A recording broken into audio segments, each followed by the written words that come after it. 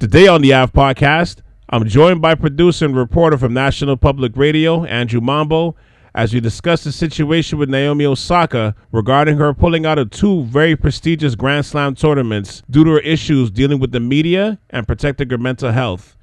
It's an unprecedented situation. So we talk about the strength of Naomi finding her voice, her stance, and her power, especially as a black woman. How this affects Wimbledon, the French Open, the TV networks, how this may trickle into possible repeat situations with other athletes in the sport, and more regarding this as well. South Sharav is available wherever you listen to podcasts. Hit the like button, the favorite button. Don't be bashful. Rate, review, and subscribe or follow. Leave comments as well. I don't care if you love it or you hate it. Leave all the comments you like. Click on every one of those 5 stars, especially if you're listening to this on Apple Podcasts. And check out my catalog of podcast shows once again on SouthShoreAv.com. One more time for emphasis. That's SouthShoreAv.com. It's the AV Podcast with Cal C on South Shore Ave Radio. Let's do it. Welcome to the AV Podcast with Cal C on South Shore Ave Radio.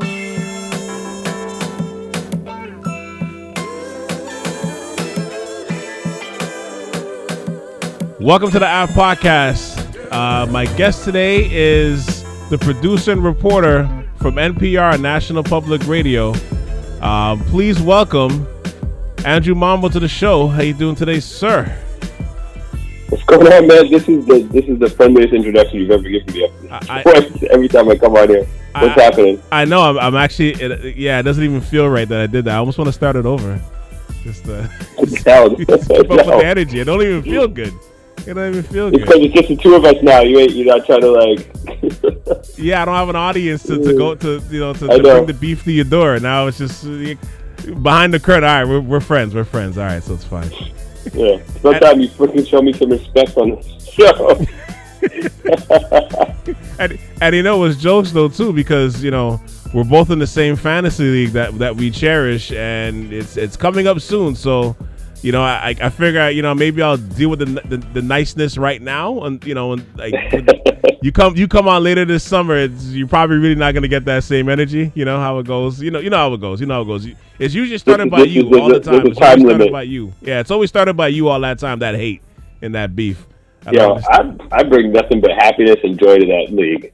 I don't know what you're talking about. Yeah, I don't know, man. Yeah, everybody but me for some reason. I don't know why. I'm the victim. I have to defend myself every time. You know how it is. You know how it is. But I don't even need to say anything because everybody knows you're full of shit. Like.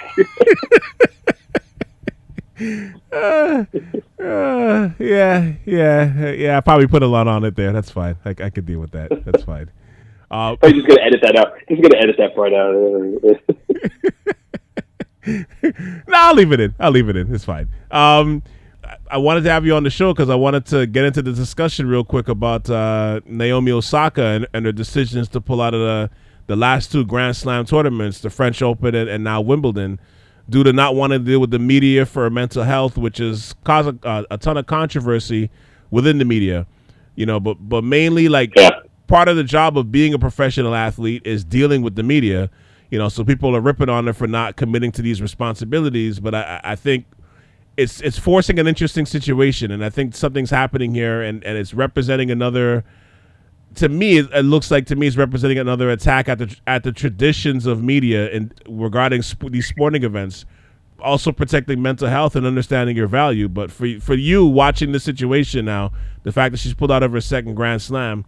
What are your thoughts when you look at this?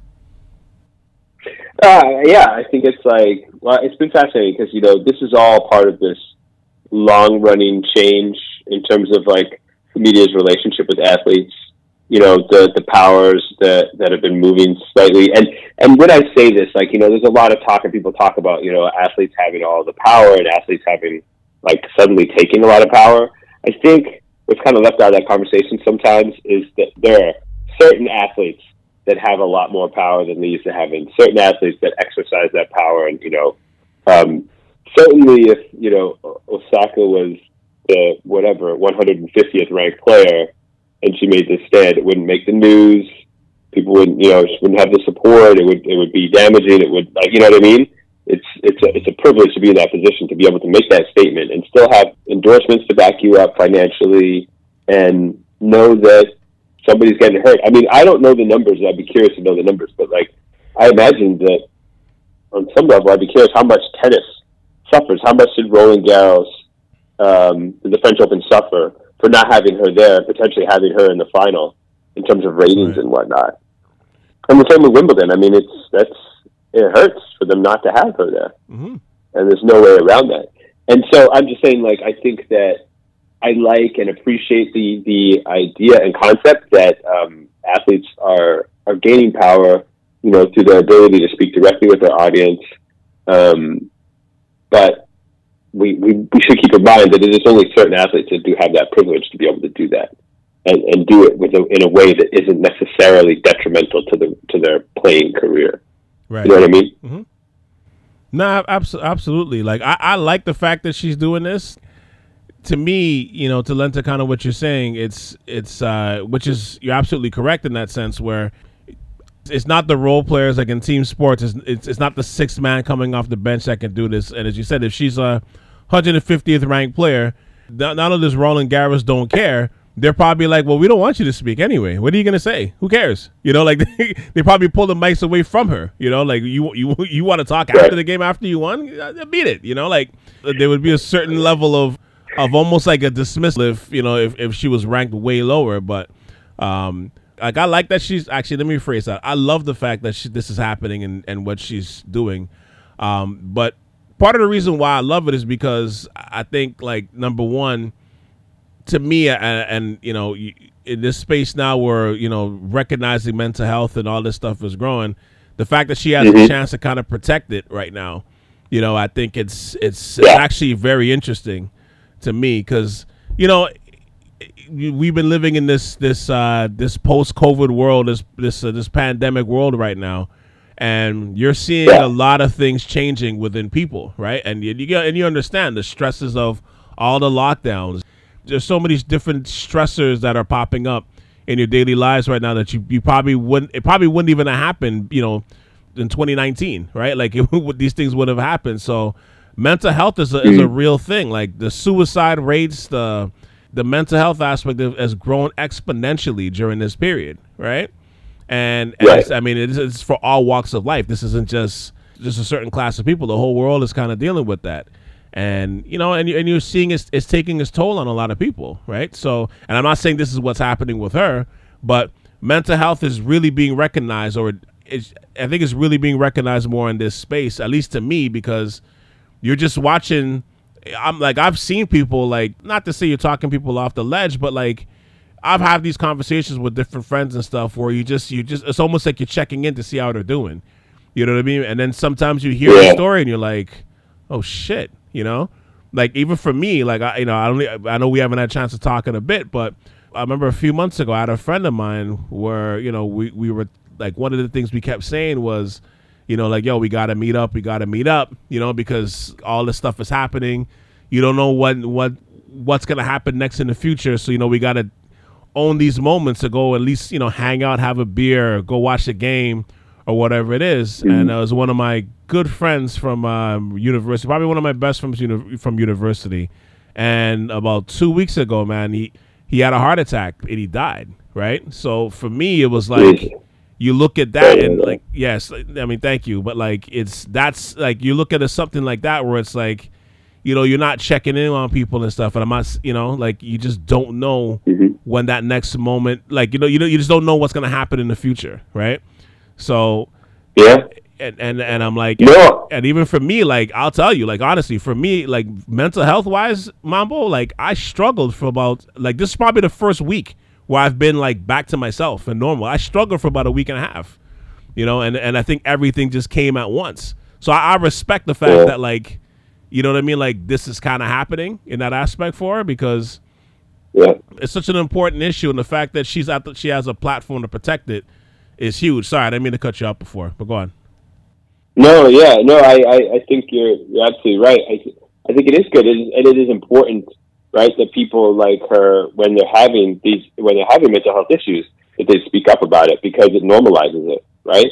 For a long time, people, you know, it just hasn't been normalized in the way it's being normalized now more and more every day, which I think is obviously a good thing. Look at Michael Phelps, who's been really open about it, and so much so that he's like a spokesman for, is it Talkspace that he but one of the like online counseling services right. that he speaks up about, and he's really like been a strong proponent of it. And it's good to hear Naomi Osaka saying the same thing, right? Because the more people see that, you normalize the idea that somebody can prioritize their mental health. Mm-hmm. Granted, no matter what, there still can be a privilege to be able to do that, right? Take time off of work, all those kind of things. But if you have that space, it's good that people talk about it. And even if you don't have the space to be able to do that and take that, the fact that like, if you normalize the conversation, if you normalize the idea that like we don't all have to say like, well, okay, I'm good, you know what I mean, mm-hmm. all the time, all that leads to positive change, for sure. Yeah, and you look at entertainers, you look at athletes, and you think because they have a certain sense of privilege because of the money they make, like the reach of hitting fame and those type of different things is within arm's length. You know what I mean? It's not a pipe mm-hmm. dream for mm-hmm. people, and a lot of people envy that. But there's also, as you know, there's also a lot of pressures that come with that too, right? And yeah, it makes me think of like when she just started winning, right? Like when she just started winning her Grand Slam, like I think it was the U.S. Open was her first Grand Slam. I think she won, right? And she beat Serena. You watch this girl, this young lady step to the mic. Remember how timid she used to be? You remember how nervous she used to be to even talk? Like she was so unbelievably shy. It's like it just didn't match like what you just saw on the tennis court, And then I remember that whole situation where people were booing because they wanted Serena to win because I think she would have got the record, and she started crying right there. You know what I mean? And Serena had to come and basically comfort her. This is her moment. You know what I mean? So you're seeing all that. So it's like, okay, so you understand from that perspective, this is not an extroverted person. You know what I mean? So the fact that this is happening, I'm not saying I'm shocked or surprised, or I'm not surprised, but like, when you think about those, like how she started off, I mean, all of a sudden now you're getting all this fame and, all this fortune, and, because I think right now she's the highest endorsing female athlete in the world right now, right? I think she even passed Serena this year or in the last 12 months. So yeah, like that is a huge, from where you were before to where you are now, that's a huge leap. You know what I mean? And not everybody can deal with that. Like it is a lot of pressure. You know what I mean? Like I don't think people respect it, and they just see the money, but they don't see everything that's like basically holding on behind that money, right? Yeah. No, I was gonna say, I think you're absolutely right. She's always been quite open about how shy she is and whatnot, and has been evident. I think it's interesting that it's interesting the way that the four majors kind of made a concerted effort to collectively say to her, this is the rules, you need to follow the rules or else. And that even in the face of that she, was like, fuck this, I don't need this, was a pretty powerful thing for her to do. I mean, she's only, 23 years old? I mean, she's still so early on in her career. And then for her to really make a very clear statement by saying no to Wimbledon, but yes to the Olympics, and expressing how, happy she is to be able to do the Olympics, which is her essentially saying that the treatment that she's going to get at the Olympics is going to be different than what she experiences at each of these tournaments.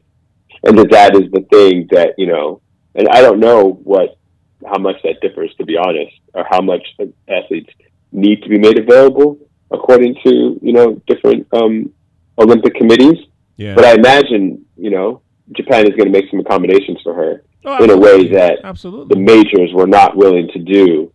And it's quite a statement. I mean, there's no way that they're not losing money by not having her there, because it's a storyline. Like she is every time. I mean, I'm into tennis to see Naomi Osaka. Mm-hmm. When Naomi Osaka was out of I was following the French, Open. When Naomi Osaka was at Serena Williams, I was out. Like, And a part of it is like, same here. And it's not even to say that like those players, like there's a value to the fact of like, I'll say this just the other day, like I don't follow tennis that hard, but I will definitely follow specific players. And so I was following Serena Williams, and Serena Williams led me to Naomi Osaka, right? Right.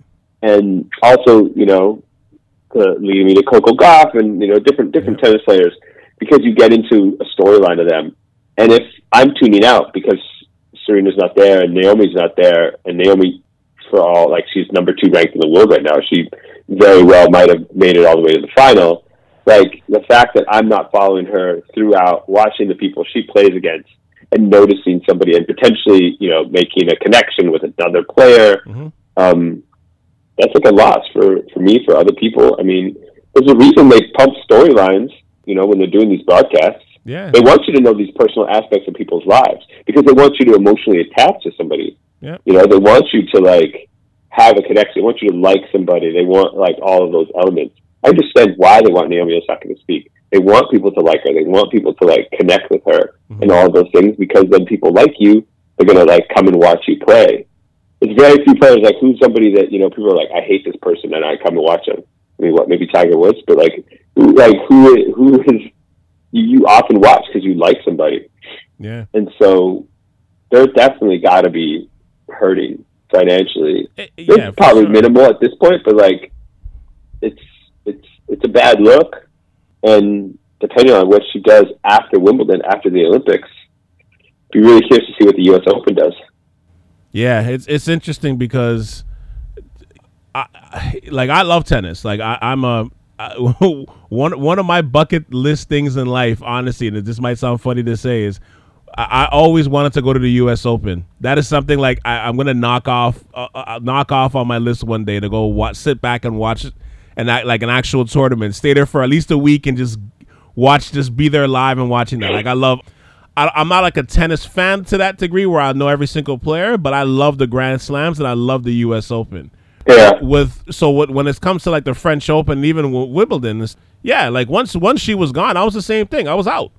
I had no interest to the point where I remember one of our friends texted like Nadal won, or I think Nadal, not Nadal, I think Djokovic won the French Open, and I'm like, shit, the tournament was on. Like like it was to that degree, I was that far gone. You know what I mean? Where it's like I didn't even know the thing was even playing. I didn't even know the tournament started, much less finished. But a lot of that was because of Osaka. Like I'll be honest, like a lot of it was because of that. Like I don't think Serena played either.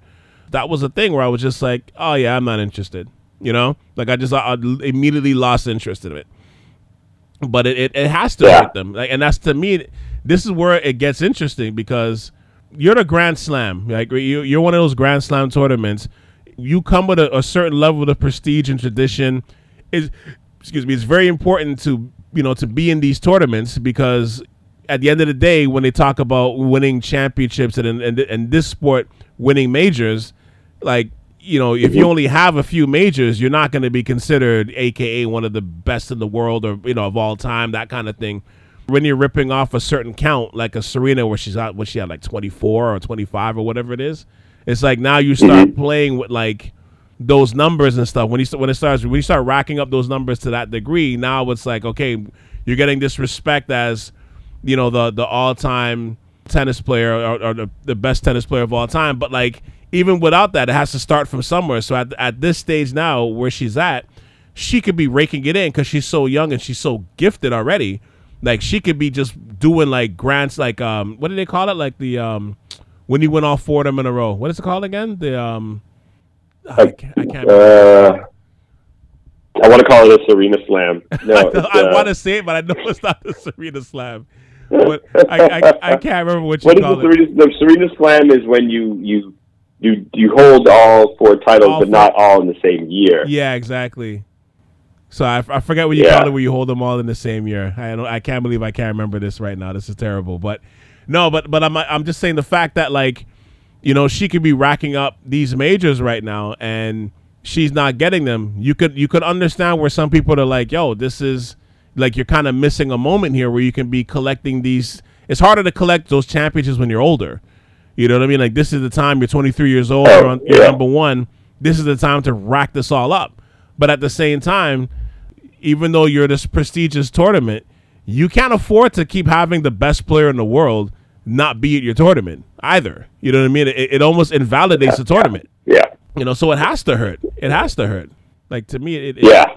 No, it definitely. It's like, and just financially and reputational. But yeah, it is a delicate balance because, like I said, it's like if they are just, I think, right, if players and athletes are just disembodied, you know, whatever, athletes who just do a thing, almost robotic. They go in, they play a thing, they leave. You never hear them speak. You never get a sense of who they are or anything. It's hard to make a fan base connect with that. Yeah. Like, it does. There is an importance. There is a value. Now, are there times when maybe, you know, media outlets really push the boundary and maybe get more, push more than they need to, potentially? But at the end of the day, you can't say that the sport can grow or the sport can, you know, maintain if they don't have access, if the stories of the athletes is not actually getting out and being shared. It's an essential element of the game. Now, granted, I think there needs to be some sort of balance, right? Because somebody should not be doing that media obligation at the expense of their mental health.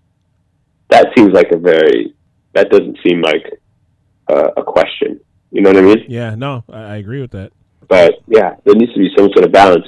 And I think it's good. She's bringing it up. It's, you know, she's stepping away. There's a lot of conversations about it. Certainly behind the scenes, all the slams are talking about it and trying to figure something out.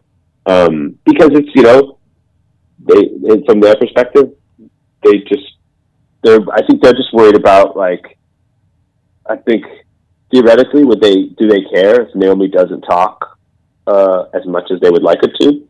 Probably they don't care.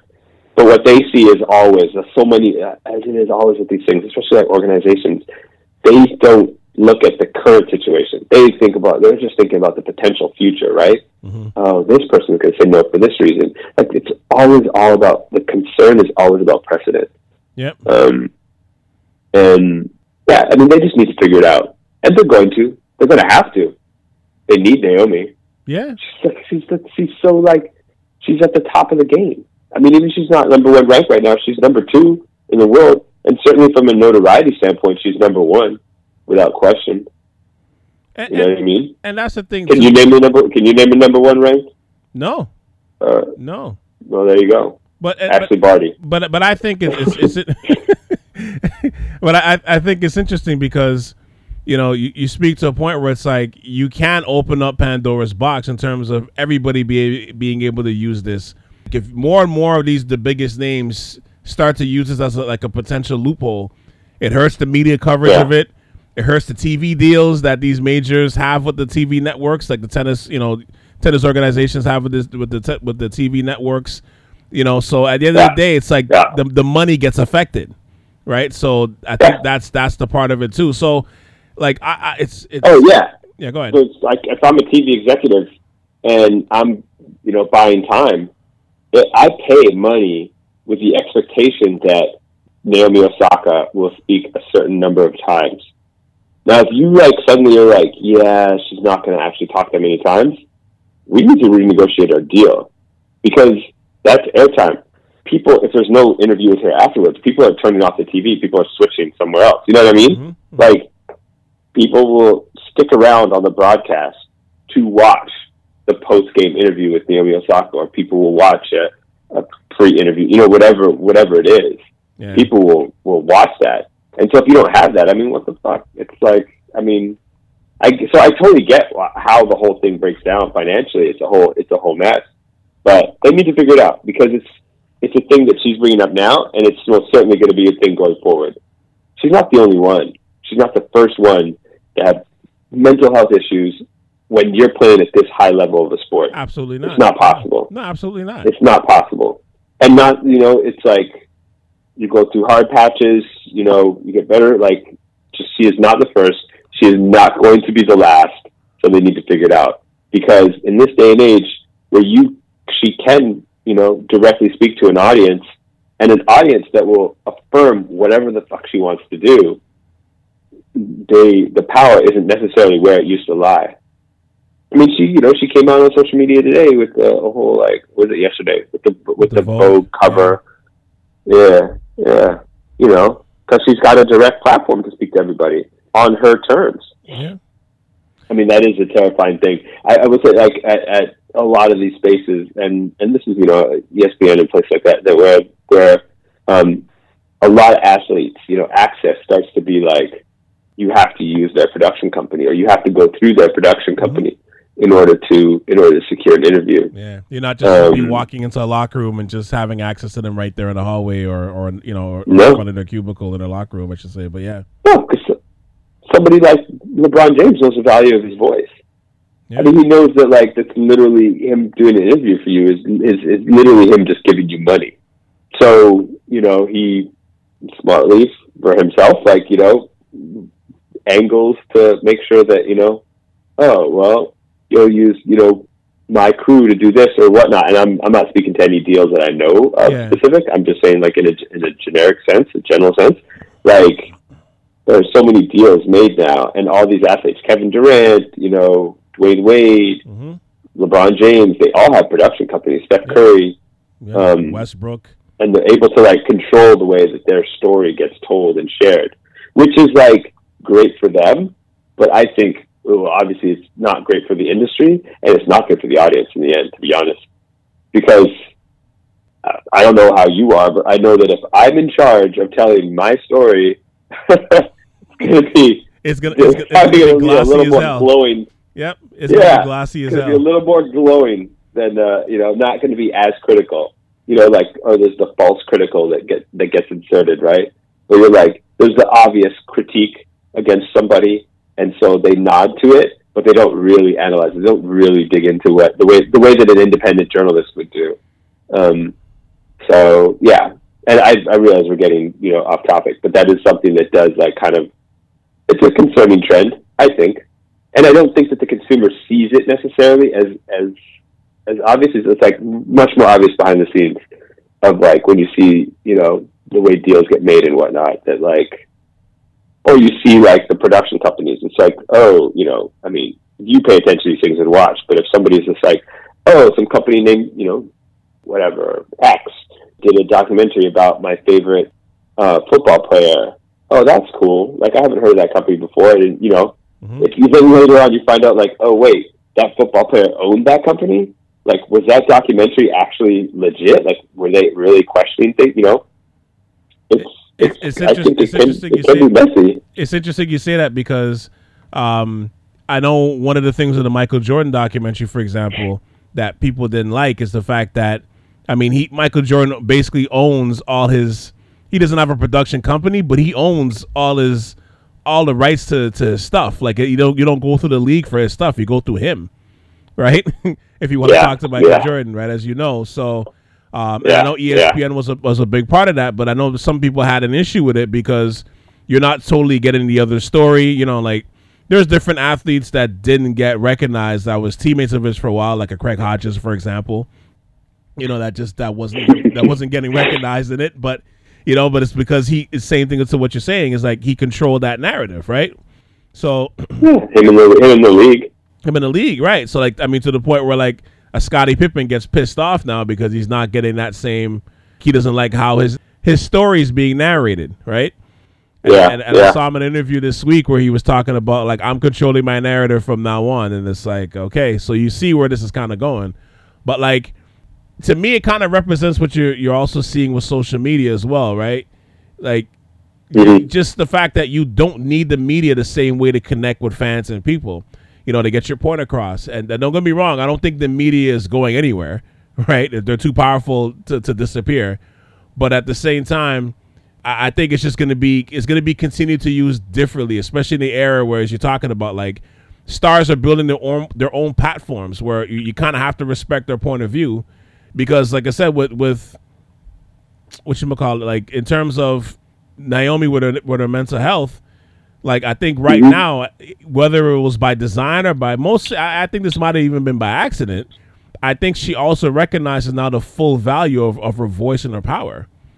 You know, because like I said, not making herself available for tournaments and stuff, or on her terms, the fact that she's going to represent Japan in the Olympics, like that is like you're giving more of a platform to the Olympics. With the Olympics, with everything that's happening, you know, the Olympics got canceled last year. You're going into an odd number year for the Olympics. It's not getting the amount of coverage or like leading up to it as it probably would have before. Now you have one of the biggest stars representing the host country, you know, in a tournament that she's probably going to win. That storyline alone, and the fact that she missed the last two Grand Slams going into the Olympics now, where now she might actually say something. Oh my God! Like now this is major. This is huge now. Yeah. You know what I mean? Like if you want your Naomi Osaka coverage, you're watching the Olympics. You're gonna watch what she has to say now.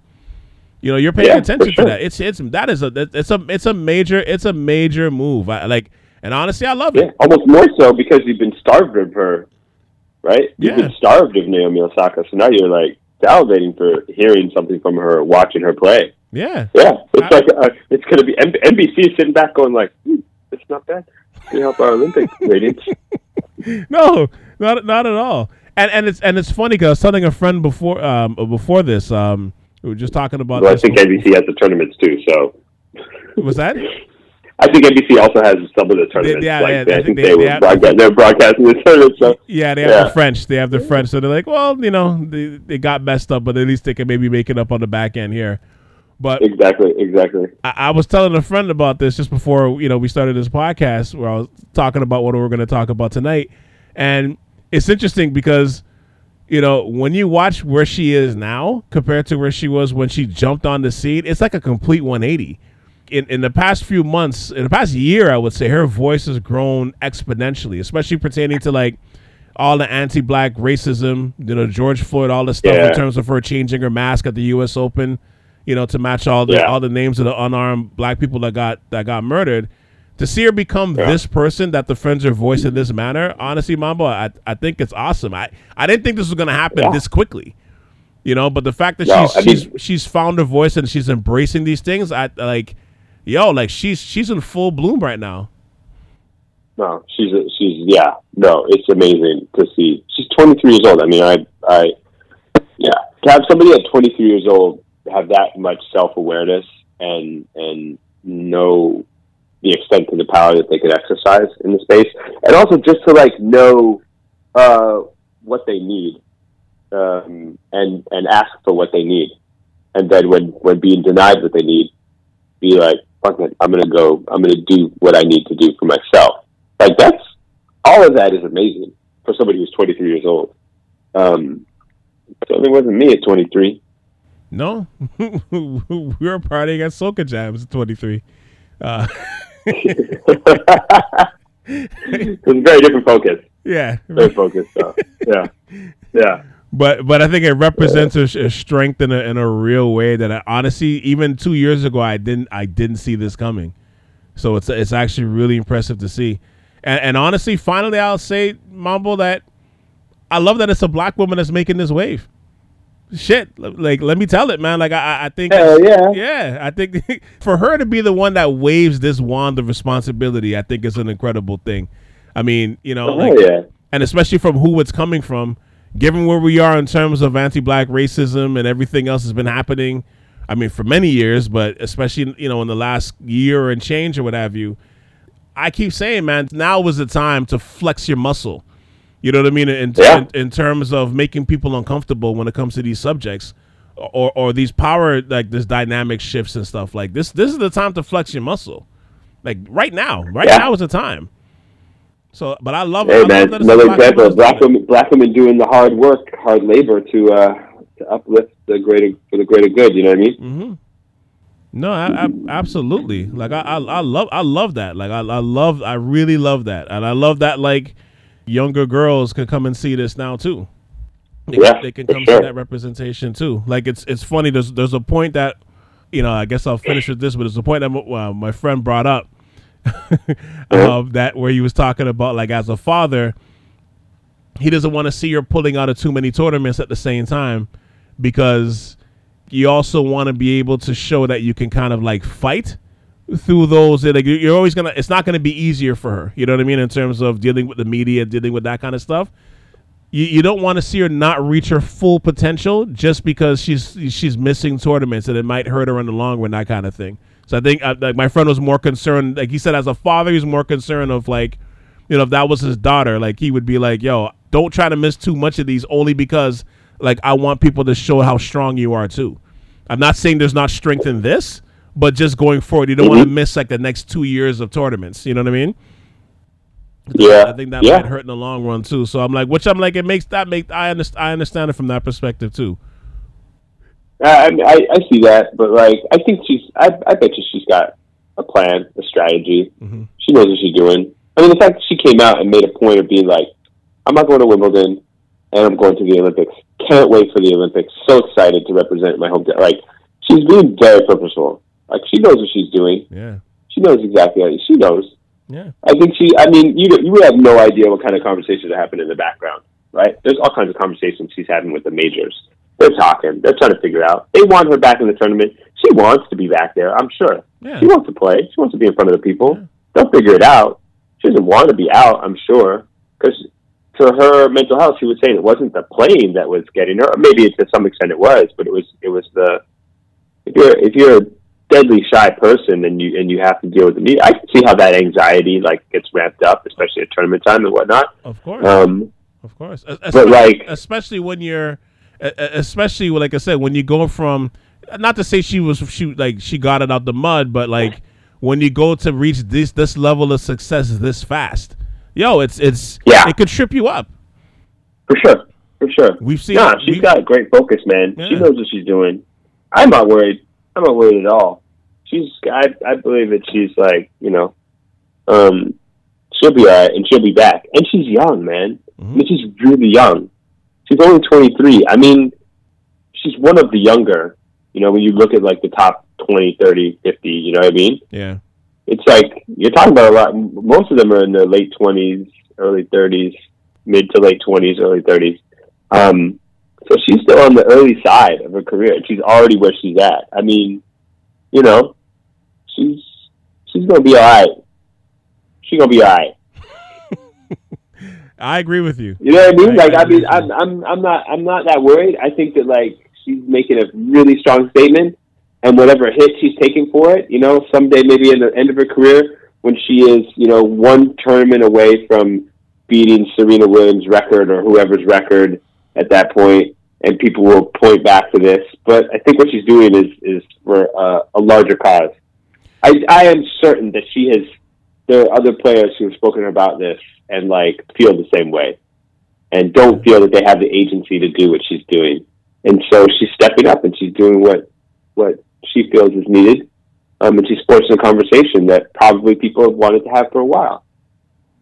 No, 100%. So, and I think, I guess to what you're saying too is, at the end of the day, as you said, 20-something years, not 20-something years, but like 10 years from now, when she's like, even if she doesn't, beat Serena's record or, get to that top record, this is going to be the feather in her cap, right? Like the fact that like if 10 years from now, the whole structure of this changes and, these majors deal with the players better in terms of, recognizing when they want to speak to the media, mental health, all that stuff. When they figure out something to tie this all together, this is going to be the feather in her cap, right? So like if she ends up with 18 majors, nobody's going to be like, you didn't get to 24. They're going to be like, well, yeah, she missed a couple of years, where she could have maybe had 2021, but it was because of this, and then we don't know, we don't know, Mom, but like what happens when she finally gets on that platform in Tokyo? Like, what if she does or says something, that could be heavy, you know what I mean, during that period in time? Like, we saw what she did with the U.S. Open. The potential is there. What if she does something else on the Olympic stage? Words. Yeah, what if she does something on the Olympic stage that shit, like, we might be talking about 50 years from now? Yeah. Like, the potential is there. She's going to have words. She's gonna have something to say. Yeah, no, like I said, I love the strength and how this is forming out, because like I said, I've been saying this for years. The models and the constructs of of our regular pillars of foundation is changing, is breaking. We're seeing it in a lot of different industries and stuff every day, you know, to a certain extent. So it's like, it's another salvo. It's another rock thrown at Goliath's head. You know what I mean? To take it down. So yeah, you gotta love and respect it. You know, you gotta love and respect it.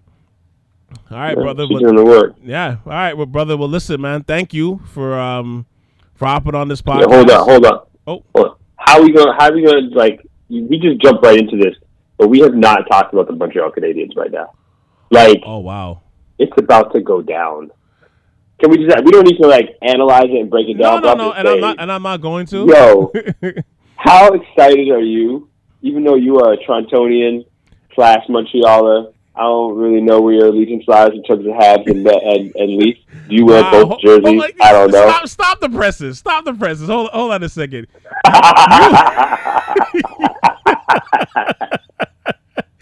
Oh, Toronto runs deep in your blood, man. Toronto runs deep in your blood. That was a masterful slice off my leg. What you just did there. That was masterful. That was like a ninja. That was like a ninja move. What you just did there. Whoa! Wow. I didn't say anything. I'm just asking questions. You put Toronto in front of Montreal. Holy smokes! I almost missed that. That was masterful. I almost got it. You know what? Golf clap. That was masterful. I like how you did that. What can I say? Hey, I'm just, people want to know what you said. It was low down. It was low down and very dirty, but I'll still give you a golf clap. You're like your excitement levels in the chat group. So like, I don't want to say muted, but like, you know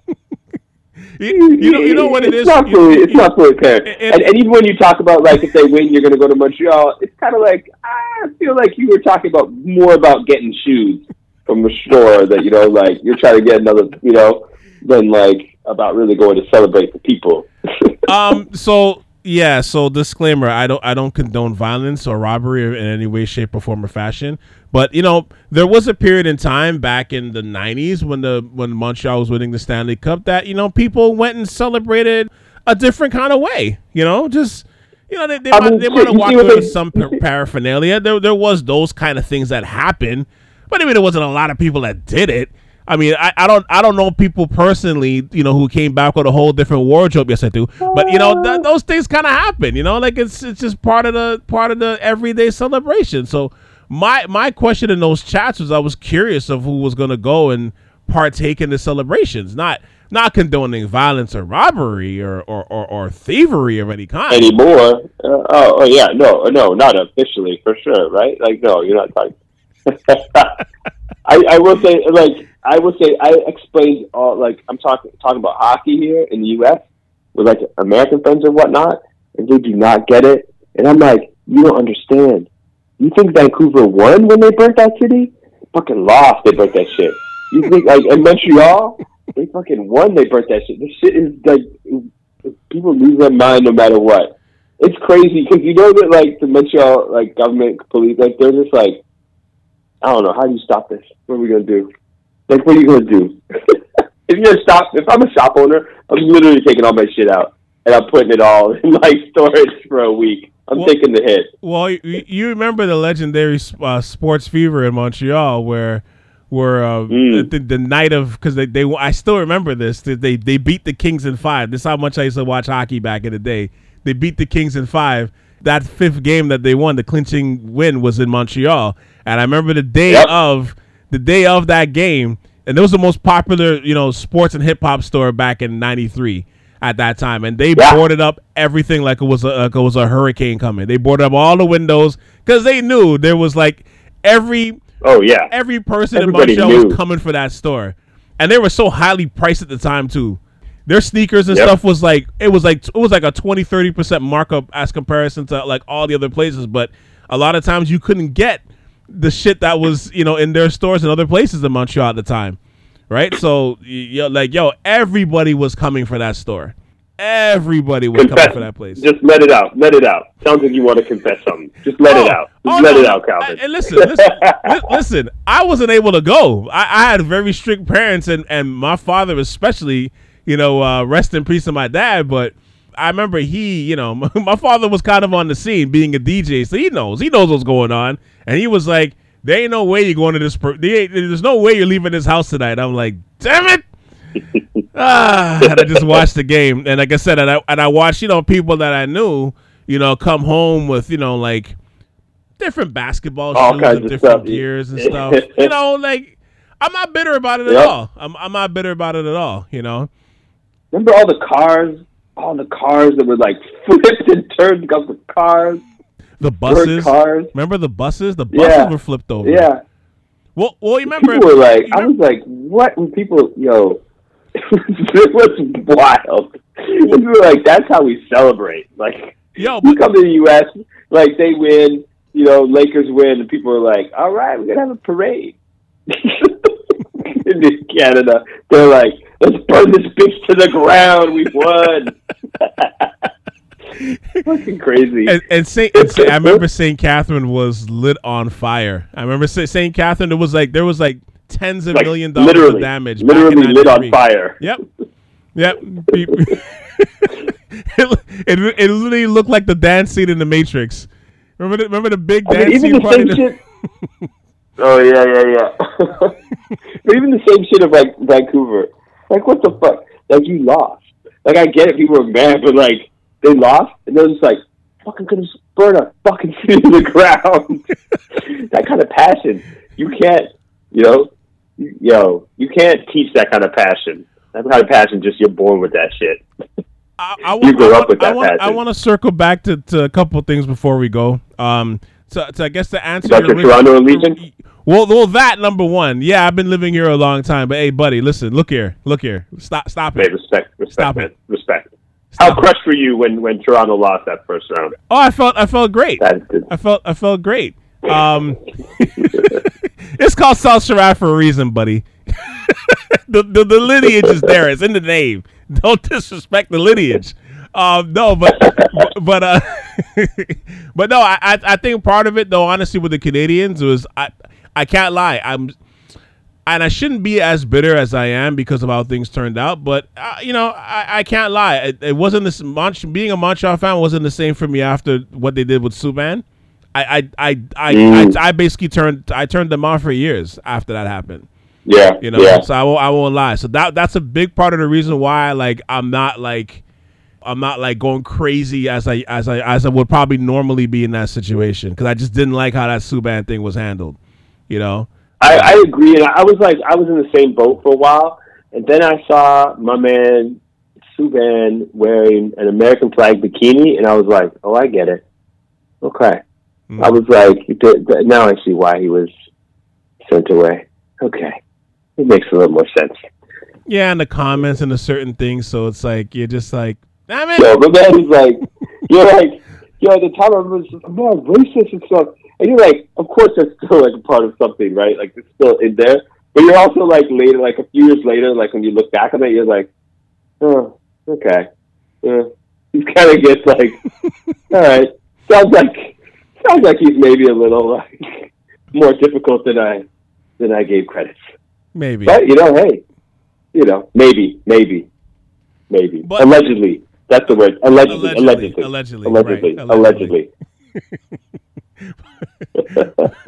But you know what? Yeah, like if they end up winning the cup, yeah, I'm gonna be happy for them. And maybe my love for the hometown city and the team, maybe it'll be like back on 100% if that happens. But that's part of the reason why like I've been a little muted. But with that said, like I'm like with that said, like you're still happy to see it. Like you want to see them do well, and obviously this is like a miracle ride as far as I know right now. You know what I mean? Like they weren't supposed to be doing this, obviously. So, so you got to love it. It's a straight up miracle run, man. Yeah. It's like the Kings back in 2013. Yeah. When they were like the 8th seed. If only Montreal knew how much was on the line with your affinity to them. If they only knew, they'd probably kick it up a notch. You know what I mean? And I tell you what though, if they do win, I will probably go out and get a Carey Price jersey. Though I won't lie, that guy's a beast. The guy's a beast, man. Carey Price. I'm just gonna wait till you post a picture, and Julian's gonna hit you with a bandwagon like hard Jack Group. Oh yeah, I'm gonna be wave surfing on that bandwagon with my Carey Price jersey. Yeah, that happens. Yeah. I'd be like asking for can you have a receipt for when you bought that jersey? Sure do. It's in my back pocket yesterday. I bought it at a shop called bandwagon.com. Mm-hmm. On my lunch break, and the delivery service at my front door was quick too. That's the funny thing, you know. Well, let's see if by the time this pod is recorded, if they're in the final. Hopefully so. It'll be great for the city if that happens. You know, and I think I'm not counting anything before it happens. No, for sure. Even yesterday's game, I was just like, 3 goals ain't enough. Never enough. Yeah. No, I think Montreal has fans have a lot of anxiety around Yeah, this time, and honestly, considering the heavy lockdown and the curfews that they've had this year, like to have this on the flip side and see them celebrating, it's cool. It's actually cool to see. So I'm rooting for real. I'm rooting for it to happen. I am rooting for it to happen in all seriousness. But I don't know, boys. Let's go. All right. Can we get out of here now? All right, man. Can we leave? Yeah, thanks for having me. No, but thank you. Seriously. Thank you for hopping on the Av Podcast, man, and having this conversation. It was needed. Thank you for having me. Finally, thanks for having me after all these years. I worked at ESPN. I left ESPN, go work at National Public Radio, and I appreciate you finally having me on to talk about sports for the very first time. Makes total sense to me. It's great. I really appreciate it. It's really, yeah. You're welcome. Yeah.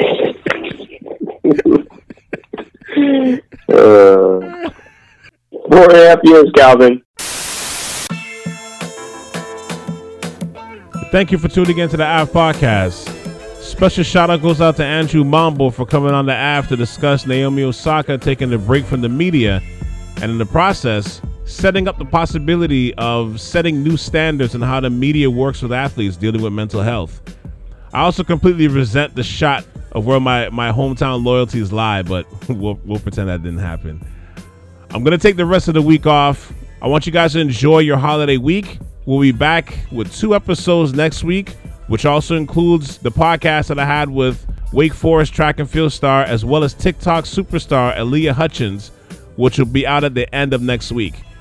All right, so make sure you check out SalSharav.com for all of my past episodes and hit the like button.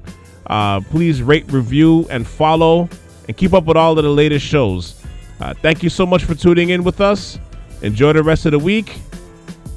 For Andrew Mambo, this is Cal C, and you just tuned into the Av Podcast on South Sharav Radio. All right, until next time, folks, peace. Have a great long weekend.